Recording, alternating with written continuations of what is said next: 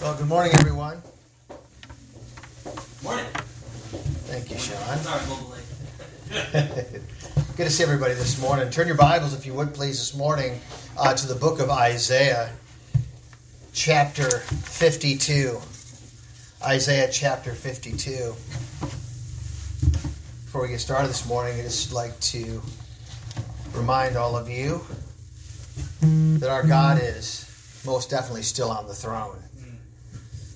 And to remind you to stay encouraged, to keep your eyes upon Christ, upon the cross, and keep in step with the Holy Spirit during these somewhat troubling times. And just remember that God uses these times and He uses adversity to strengthen His church and prosper His church in different ways in which the world can see.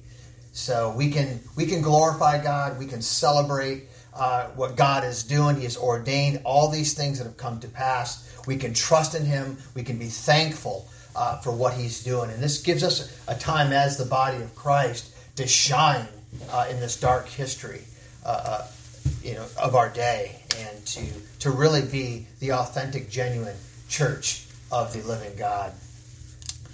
Starting in chapter 52, we're reading to verse 9.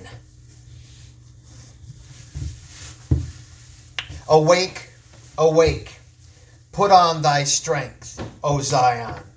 Put on thy beautiful garments, O Jerusalem, the holy city. For henceforth there shall no more come into thee the uncircumcised and the unclean. Shake thyself from the dust. Arise and sit down, O Jerusalem. Loose thyself from the bands of thy neck, O captive daughter of Zion. For thus saith the Lord, ye have sold yourselves for naught, and ye shall be redeemed without money. For thus saith the Lord God, my people went down aforetime into Egypt to sojourn there, and the Assyrian oppressed them without cause. Now therefore, what have I here, saith the Lord, that my people is taken away for naught? That they rule over them, make them to howl, saith the Lord, and my name continually every day is blasphemed. Therefore my people shall know thy name, know my name. Therefore they shall know in that day that I am he that doth speak. Behold, it is I. How beautiful upon the mountains are the feet of him that bringeth good tidings, that publishes peace, that bringeth good tidings of good, and publishes salvation. That saith unto Zion, thy God reigneth. Thy watchmen shall lift up the voice. With the voice together they shall sing, for they shall see eye to eye when the Lord shall bring again Zion. Break forth into joy, sing together, ye waste places of Jerusalem. For the Lord hath comforted his people. He hath redeemed Jerusalem. The Lord had made bare his holy arm in the eyes of all the nations, and all the ends of the earth shall see the salvation of our God. Let us pray.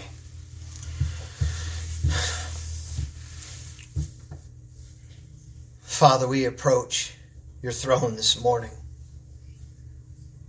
through the blessed and holy, righteous, perfect blood of our Lord and Savior, Jesus Christ. Lord, we come, as the Bible says, we come boldly to the throne of grace. Uninhibited, Lord, because of your power and because of your enablement. Lord, because Christ has risen from the dead, and he has defeated death, hell, and the grave. Lord, we come rejoicing. We come to the throne of grace to celebrate our Lord and Savior, Jesus Christ. Lord, I ask today that you would bless us as your people. Grant us the ability to hear your word proclaimed. Give us ears to hear. Open our hearts, Lord, that we can receive the word of God. Help us to put all contentions aside. Help us, Lord, to remove all obstacles that would get in the way of truly hearing your voice today. Lord, this gathering is about you. It's not about the preacher. It's not about anything else, Lord, but it's about you and for your glory and for your fame. We ask, Lord God, that you would bless our time together. For the glory of Christ, I pray. Amen, and so be it. Amen. Our focus this morning will be on verse 10, where the Word of God says that the Lord hath made bare his holy arm in the eyes of all the nations, and all the ends of the earth shall see the salvation of our God. A couple reasons why these last couple of weeks we've really have dealt with different areas with the Word of God. I know we were preaching out of the book of Romans.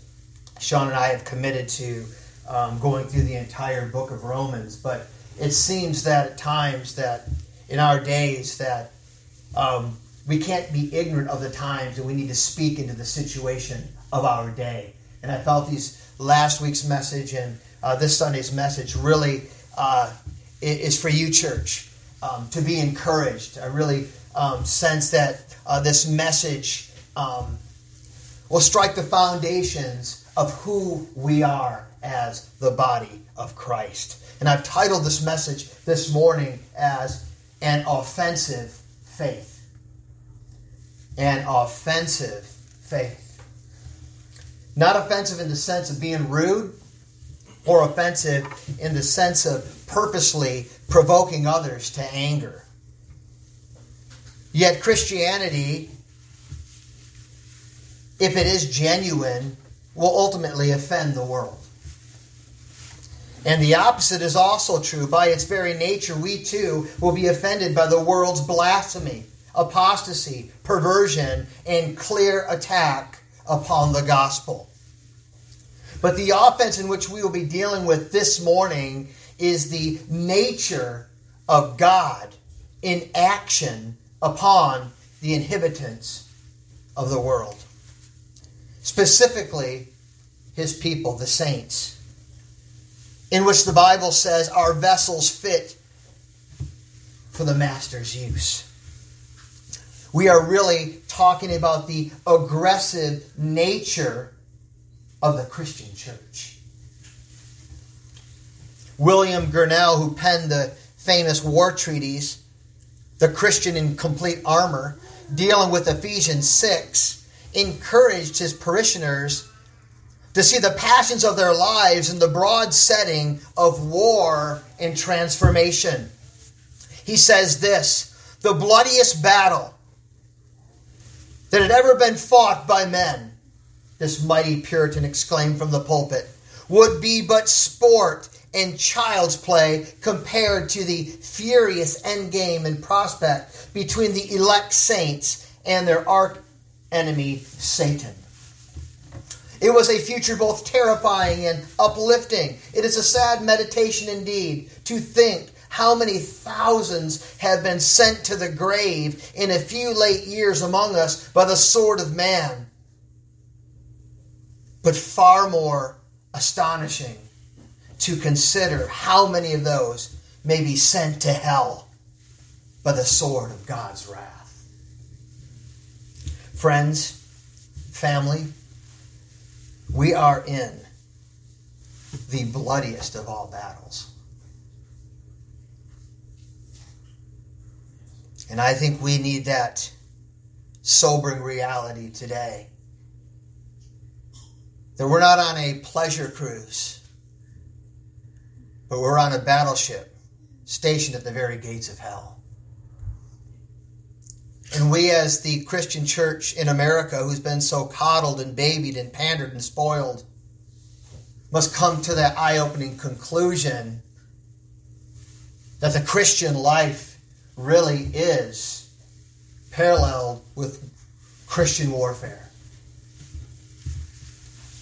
We are being assaulted, as you all know, continually and obsessively on every front by the enemy. Would you agree? But here's the problem. We have played the defensive far too long. Self-preservation has been the doorway and by which the enemy continually invades our lives. Based on the real-life story of Todd Lubitsch, if you've ever heard of his name, who was played by John Travolta in the 1976 movie titled The Boy in the Bubble, is a story about a boy who was born with a failed immune system. You're worried about the fact that living in the outside world would inevitably lead to his death. Todd was kept in a germ-free, isolated bubble where he could only make contact with others by remaining enclosed in plastic, in a plastic bubble. As we know, the story goes on that Todd eventually falls in love, decides that love is worth dying for, leaves his bubble, and in hopes his immune system would be strengthened, which it did, and goes on to live a normal, happy life. The church today has literally become the boy in the bubble. We don't want to get dirty. We are chronically afraid of germs and each other. This is why we need to allow the love of Christ to compel us to go out into a filthy, sin-infected world and bring them into the immunity of God's community, into God's family. We must ultimately, as the scriptures will show, we must be on the offensive and not the defensive. Amen. Isaiah himself was certainly a man and prophet who had an offensive ministry. Isaiah was a Hebrew prophet who was believed to have lived about 700 years before the birth of Jesus Christ. Born in Jerusalem, Israel, he was said to have found his calling as a prophet when he saw a vision in the year of King Uzziah's death. Isaiah prophesied the coming of the Messiah, Jesus Christ. He predicted the coming of Jesus Christ to salvage mankind from sin. He was in essence, a gospel preacher. As a matter of fact, Isaiah's name actually means the Lord is salvation. In fact, Isaiah is one of the most important books in the Old Testament. It is not only a narrative story, but also a collection of oracles, prophecies, and parables. Isaiah, who authored the book, wrote it in around 700 BC. The book is the first of the major prophets as well as the first of the latter prophets. Isaiah's purpose was to bring back the nation of Judah, God's nation, back to the faithfulness, as well as proclaim the coming of the Savior and his future reign.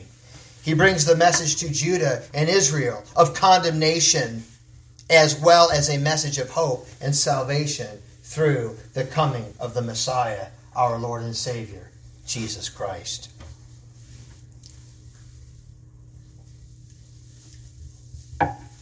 In Matthew 16:18, Jesus Christ echoed this when he said to Peter, basically speaking to his apostles, when he said, "And I also say unto thee that thou art Peter, and upon this rock I will build my church, and the gates of hell shall not prevail against it." Here Christ himself was declaring the very nature of the Christian church, the very nature of an unstoppable gospel. That it was the Word of God and the aggressive nature of the people of God who have been transformed by God, invading the world, not protecting themselves from the world, not hiding from the world, but because they were born from above. They were born of Christ, born of the Spirit. There was an inward aggression, not in a negative sense, so take it the wrong way. You know what I'm saying here? It was an aggressiveness of God. Jesus said, go into all the world and proclaim the gospel. It was an invasion. It was going into every crack and crevice of our culture with the life-saving, power-generating gospel of Jesus Christ. We are to be an unleashed people. Not a bound people. A free people. A courageous and brave people. Not a terrified people. I don't care what the news continually tells us. From whatever position you stand, constantly wanting us to be afraid, wanting us to be scared, wanting us, as they use the word, terrified. They're coming after you. That's never terrified the saints of Jesus Christ, ever throughout history. Don't get me wrong. There are times we feel that fear. We feel the pressure. We feel the tension. I have, and I still do. But I know ultimately who's our victor and where we stand as believers. That we have already have the victory in Jesus Christ. Come what may, we've already won. If they decide to cut you in half, burn you at the stake, shoot you in the head, your soul will land in the loving hands of our Savior, Jesus Christ. You have nothing to fear. You have to understand that God is truly sovereign. We throw that around in the Reformed community sometimes, almost in a way that can be a little idealistic.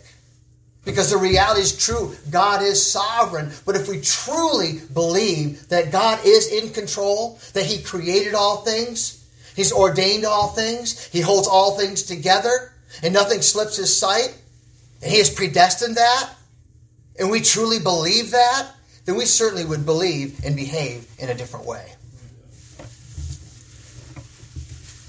The first thing that strikes me about the entire chapter of 52 of the book of Isaiah is its relevance to chapter 53. And we all know that, dividing of the chapters came later on in history when they began to divide the chapters up by numbers. We know that in actuality, all of these flow together.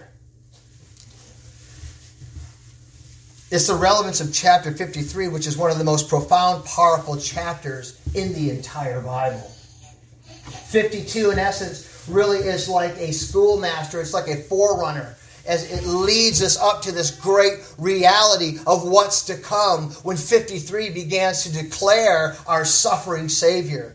Begins to declare Christ, and the reaction of the world in chapter 52 has this awake feeling to it. Put on strength, beautiful garments, shake thyself. This reality, this revivalistic reality of what's to come. That God has come to save His people, and He does not fail. And when God saves His people, they are a changed and transformed people, and they do not fail. Failing in the sense of our sinful nature? Sure. Yes. It's not to say we're not perfect in that sense. This isn't sinless perfection being preached. We still have our sinful nature to deal with. Don't get me wrong, this is not what I'm saying. But what I'm saying here is this, is that when we have been transformed by God, an aggressive God, an invading God that has come into our life based upon His own decision, based upon the freedom of His own will, changes and transforms His people. Through that process, the people of God will reflect the nature of their God and how they confront the world.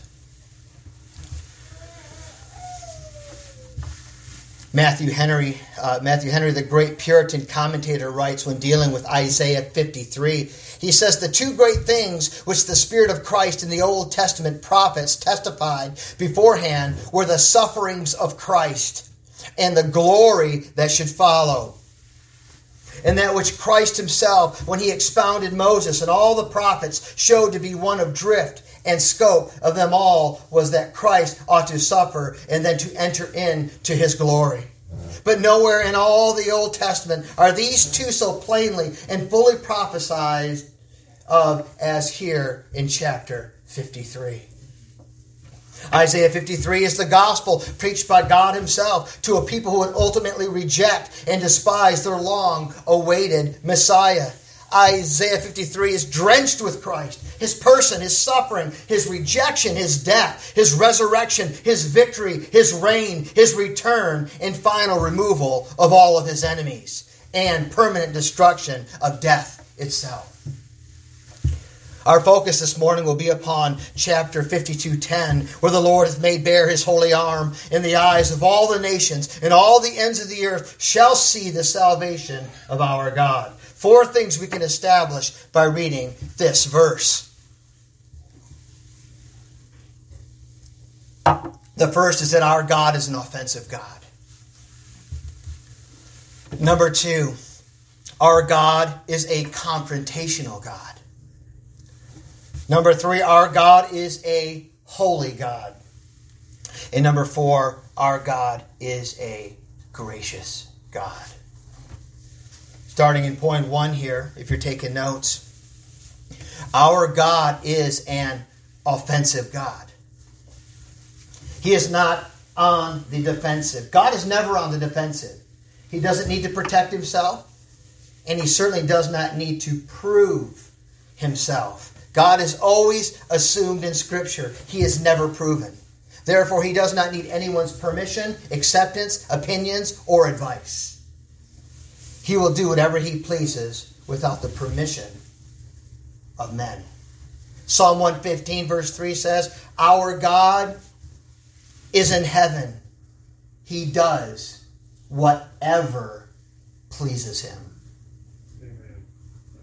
He does whatever pleases him. Not what pleases you. Not what pleases me. But he does whatever ultimately glorifies him and brings him pleasure. Ultimately, even our salvation isn't about us. It's about reconciling us back to a God that we've offended for his glory. That would no longer be blasphemers and rebels. But the fact is that we would be true worshipers of the living God, who worship him in truth and in spirit. He saves us for himself. For the chief end of man, what? Is to glorify God and to enjoy him forever. A saint that truly glorifies God will most certainly enjoy God forever. The Lord hath made bare his holy arm in the eyes of all the nations. What exactly does that mean? What does that mean? We have to ask that question, because we can skip over words and I get it, generally speaking, but what's the reality? What kind of picture, what kind of illustration, what kind of metaphor is God saying in his word when he's talking about that the Lord had made bare his holy arm in the eyes of all the nations? What is he saying here? Well, for one thing, it is an offensive statement. That's not a defensive statement. It's an aggressive act.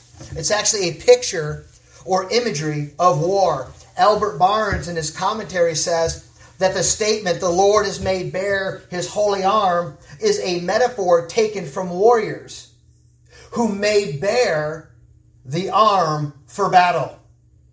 And the sense is that God had come to rescue, the rescue of his people as a warrior.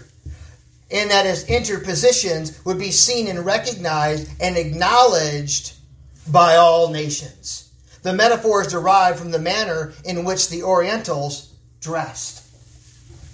John Gill echoes this statement when he says this allusion is to military persons preparing for battle. The warrior preparing for action throws off his mantle, tucks up the sleeve of his tunic, and leaves his outstretched arm free. As a warrior is accustomed to make bare his right arm up to the shoulder, that he may fight without encumbrance. So as Jehovah made bare his holy arm, that arm in which holiness dwells, which shines with holiness, in which acts in holiness, that arm which has been hitherto concealed, and therefore has appeared to be powerless, and that in the sight of the whole world of nations, so that all the ends of the earth come to see the reality of the work which this arm has already accomplished by showing itself in its unveiled glory. In other words, the salvation of God. According to the authorities, it was said of the great military leader, George Skanderberg, who held off the Muslim invasion in Europe for 25 years victoriously, was said to have saved Europe from becoming a pagan nation in the 15th century. It was said of Skanderberg in the midst of the battle. It was said that he ever fought against the Turks with his arm bare. And that with such fierceness that the blood did oftentimes burst out of his lips. This is the picture that we must have when we understand the bearing of the arm of the Lord. An extract from Jowett's Christian Research explains the language this way. He says that the loose sleeve of the Arab shirt, as well as that of the outer garment, leaves the arm so completely free that in an instant, the left hand passing up the right arm makes it bare. And this is done when a person or a soldier, for example, is about to strike with the sword, intends to give the full arm the full play. The image represents Yahweh as suddenly prepared to inflict some tremendous yet righteous damage, righteous judgment, so effectual that all the ends of the earth shall see the salvation of God. The phrase holy arm seems to mean that God would be engaged in a holy and just cause. It would not be an arm of conquest or oppression, but it would be made bare in a holy cause, and all its inflections would be righteous.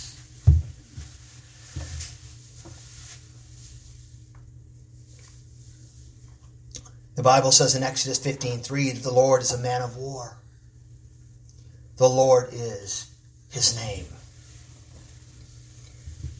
This is the same God that we serve today.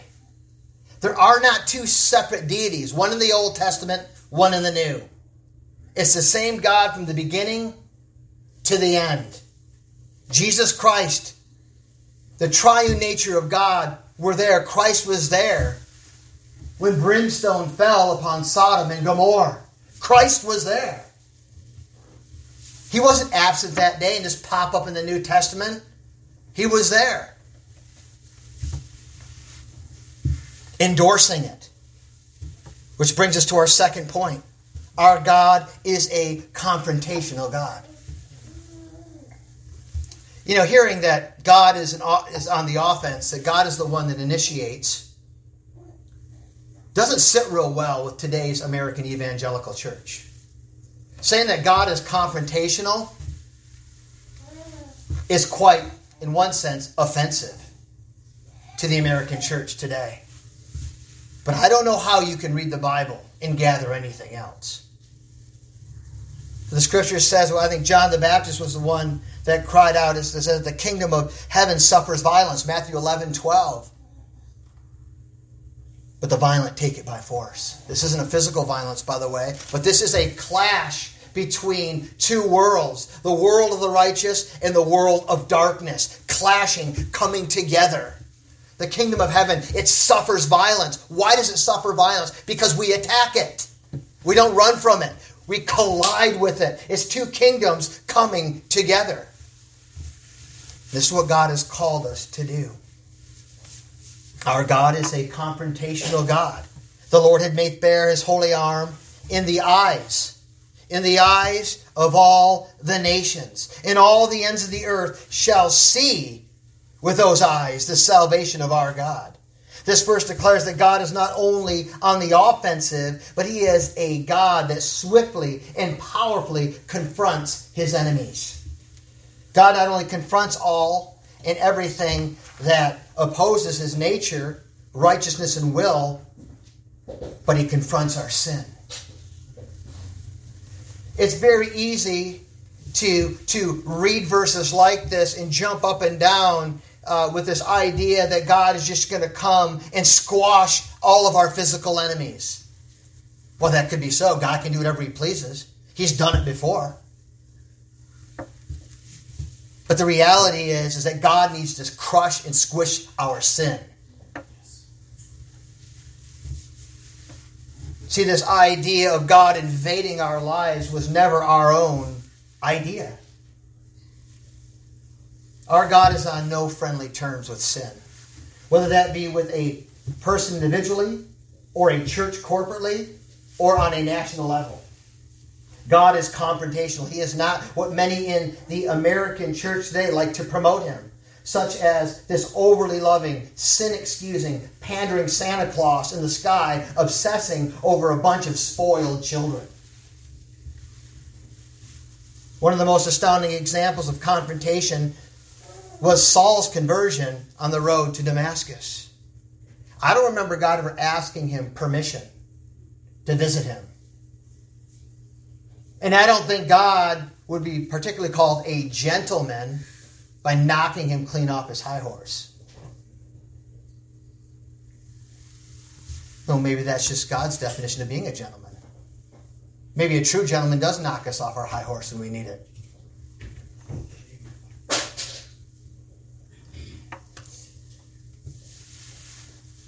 When Joseph was confronted, his brothers after that sold him into slavery. Joseph said to them, "What deed is this that you have done?" He confronted them. He reached out to them. And it wasn't sinful. It was a byproduct of the main product, which was Christ. The power of God working with him. Moses confronted Pharaoh when he said, "Let my people go." He didn't shrivel in the corner even though he wanted to. As a matter of fact, when God would go tell him to speak to the people, it seemed like God didn't answer his prayer, but just added more work to the Israelites. He felt every time he spoke the truth, negative things would happen with God's people, and it did cause a fear in him. He was terrified at some level. But the reality is the call of God upon his life, the nature of God moving upon his prophet, overshadowed his fear and moved him into an arena where he was speaking to the most powerful person in the land, telling them that you need to let my people go. This is a warning to you. You better let go, or you're going to fall under the most terrific judgments ever known to mankind. Elijah confronted King Ahab. He says, "I have not made trouble for Israel." Elijah replied, "But you and your father's family have. You have abandoned the Lord's commands and have followed after Baals, false gods." Psalm 94:16 says, God says, "Who will rise up for me against the evildoers? Or who will stand up for me against the workers of iniquity?" It's good that we intoxicate ourselves with these verses because it brings an acclamation and a setting, if you would, of bones in our Christian body to understand what we're truly here for. Why we exist as the body of Christ.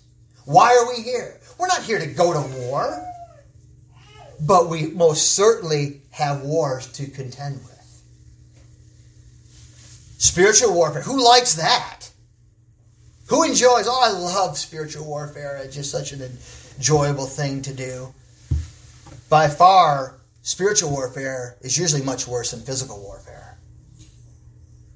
And the physical destruction of people nowhere compares, as William Gurnall says, to the spiritual death of people as they're being sent to hell by the droves.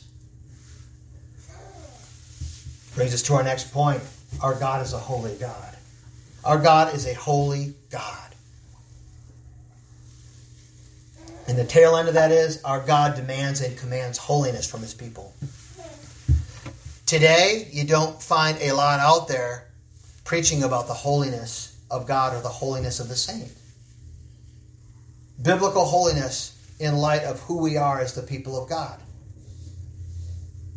Because holiness seems to send a signal to us that we have to give up everything we like and put on some kind of performance of do's and don'ts, right? There's a lot of movements called the holiness movement, holiness churches. Fundamentalism was big in its day, never worked, kind of fizzled out because it really minimized the law of God. Really minimized what the true requirements of holiness are. It wasn't how short your hair was or whether or not you had a certain style of clothes or you didn't wear jeans or didn't smoke. It had nothing to do with that. It had everything to do with that fundamentalism in its day. That was the holiness movement of the past. But true holiness is given to us by God. It's a behavioral. It's where living water, as the scripture says, pours out of us because we are born again of the Holy Spirit of God. We bear fruit in agreement with the one we profess to follow. It's a righteousness that is seen by the world around us, that can even be confusing and offensive to those who are of the world. And the sad thing and the most scariest thing is when we have a body of individuals who call themselves Christians, right? But yet there's no holiness in their lives. There's no godliness. It's just worldliness and then calling themselves a Christian, which creates and causes more damage of all. The Lord hath made bare his holy arm in the eyes of all the nations, and all the ends of the earth shall see the salvation of our God. Deliverance will be seen in the lives of God's people. See, God who rolled up his sleeve for battle, revealed his arm of the Lord, which is Christ himself, did battle and secured a people unto himself. And those people who have been delivered by the great commander will be present and be known in the world by their holiness. Because why? God is a holy God. And when he saves his people and he changes his people and he transforms his people, they become holy. It is a product of our salvation. It doesn't happen all at once. It's progressive. There are a little more of you dies each day, that more of Christ can be revealed. We don't become a better me. We become a more dead of me, that Christ can be seen and revealed. In Hebrews 12, verse 14, it says, "Follow peace with all men, and holiness, without which no man shall see the Lord." You know, and I would declare to you this morning that if there is zero holiness in your life or zero desire to be holy, you may want to re-examine yourself and see if you're still in the faith.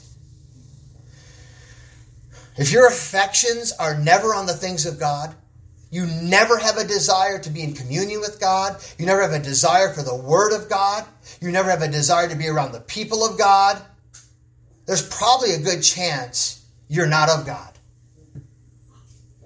It's sad, but you know what? What would you rather hear? You're okay? Pander to the emotions? Pander and appeal to our sensual, sinful nature? Or tell you the truth? The reality is that we need to reflect our God. In 1 Peter 1:14 it says, "As obedient children, do not conform to the evil desires you had when you lived in ignorance. But just as he who called you is holy, so be holy in all that you do. It is written, be holy." Why? Because I am holy. We're made in the very image of God. We are to reflect him into the world. Paul Washer had said the most powerful thing on this planet, humanly speaking, is a pious life, a godly life. Seek to be like Christ. Today there's so much attention given to programs, church growth, plans, and strategies.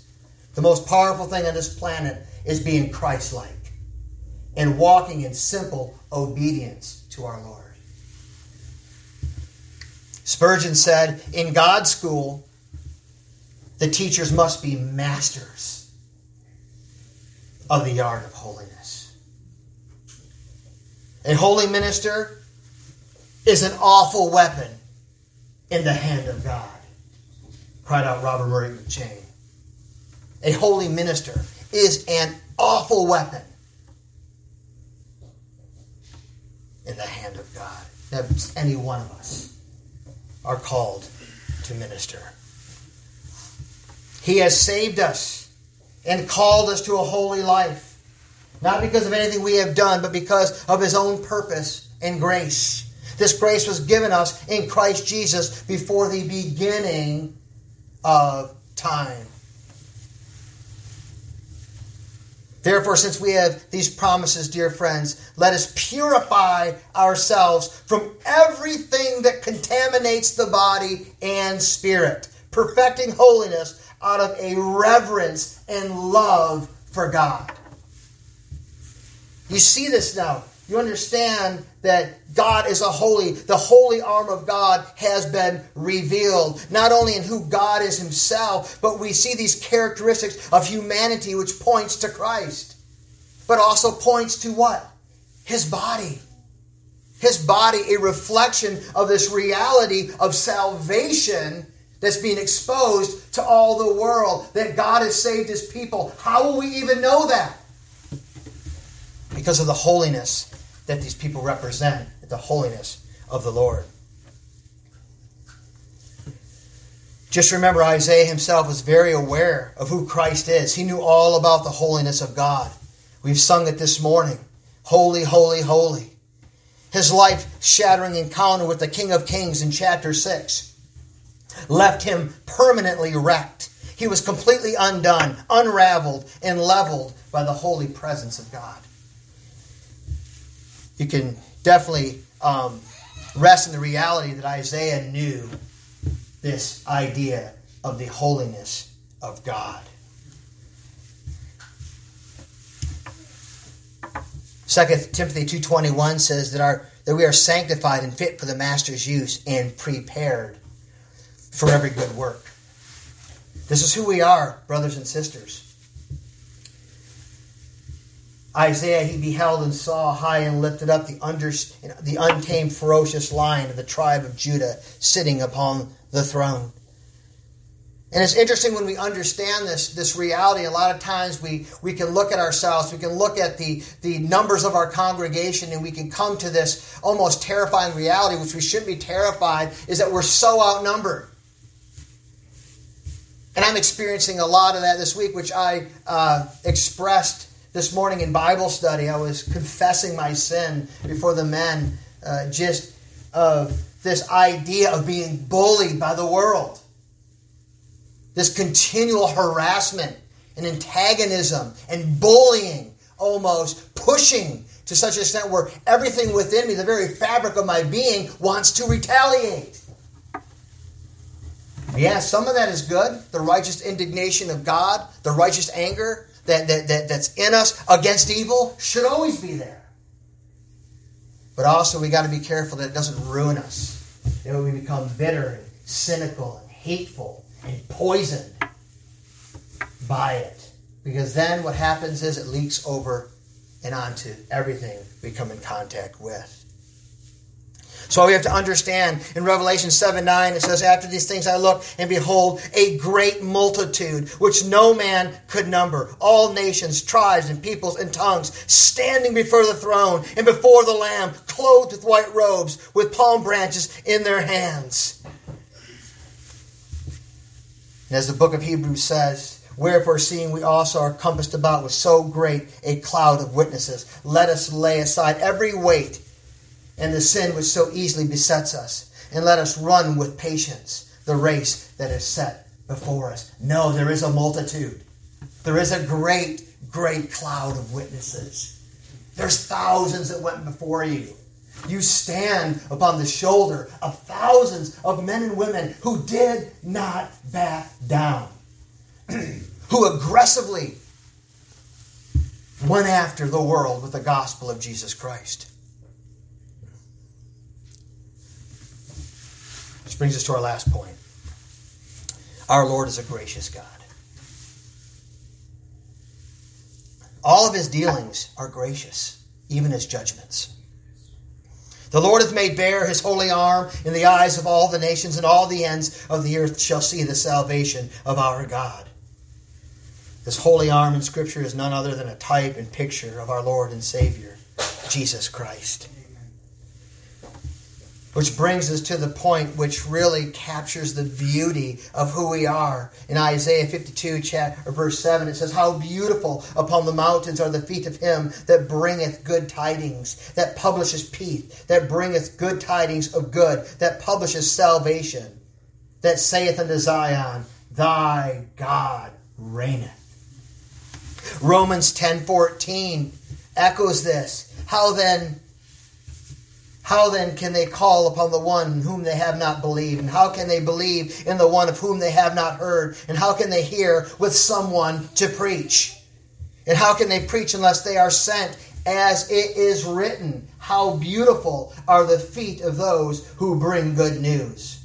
But not all of them welcomed the good news. For Isaiah says, Lord, who hath believed our report? We talked about the separation of chapters. The separation isn't there, as Paul is clearly showing us. He rolls right into 53, like we talked about in the very beginning, that he rolls right into it. He begins to explain the exuberant, celebrated attitude of God's people and coming out of a very sinful lifestyle. Break forth into joy. Be those beautiful feet upon the mountaintop. Be the one that brings peace through preaching of the gospel of Jesus Christ. It lays all this out, and then it brings us to 53 and declares who this is that is going to be preached. Who is this? And it says that many do not believe our report. He comes right off the very beginning of that verse and says, Who hath believed our report? Who has believed it?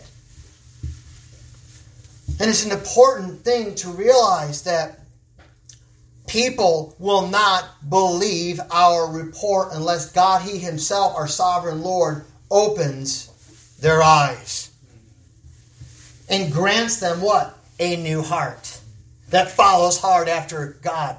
A heart given to you by God cannot but help obey God. It cannot but obey God. Our God is a gracious, gracious God. Romans 10:13, For whosoever shall call upon the name of the Lord shall be saved. This is the essence of the message. I can't go beyond Christ and His gospel with any verse or scripture. It must always point to Christ and His redeeming work on humanity.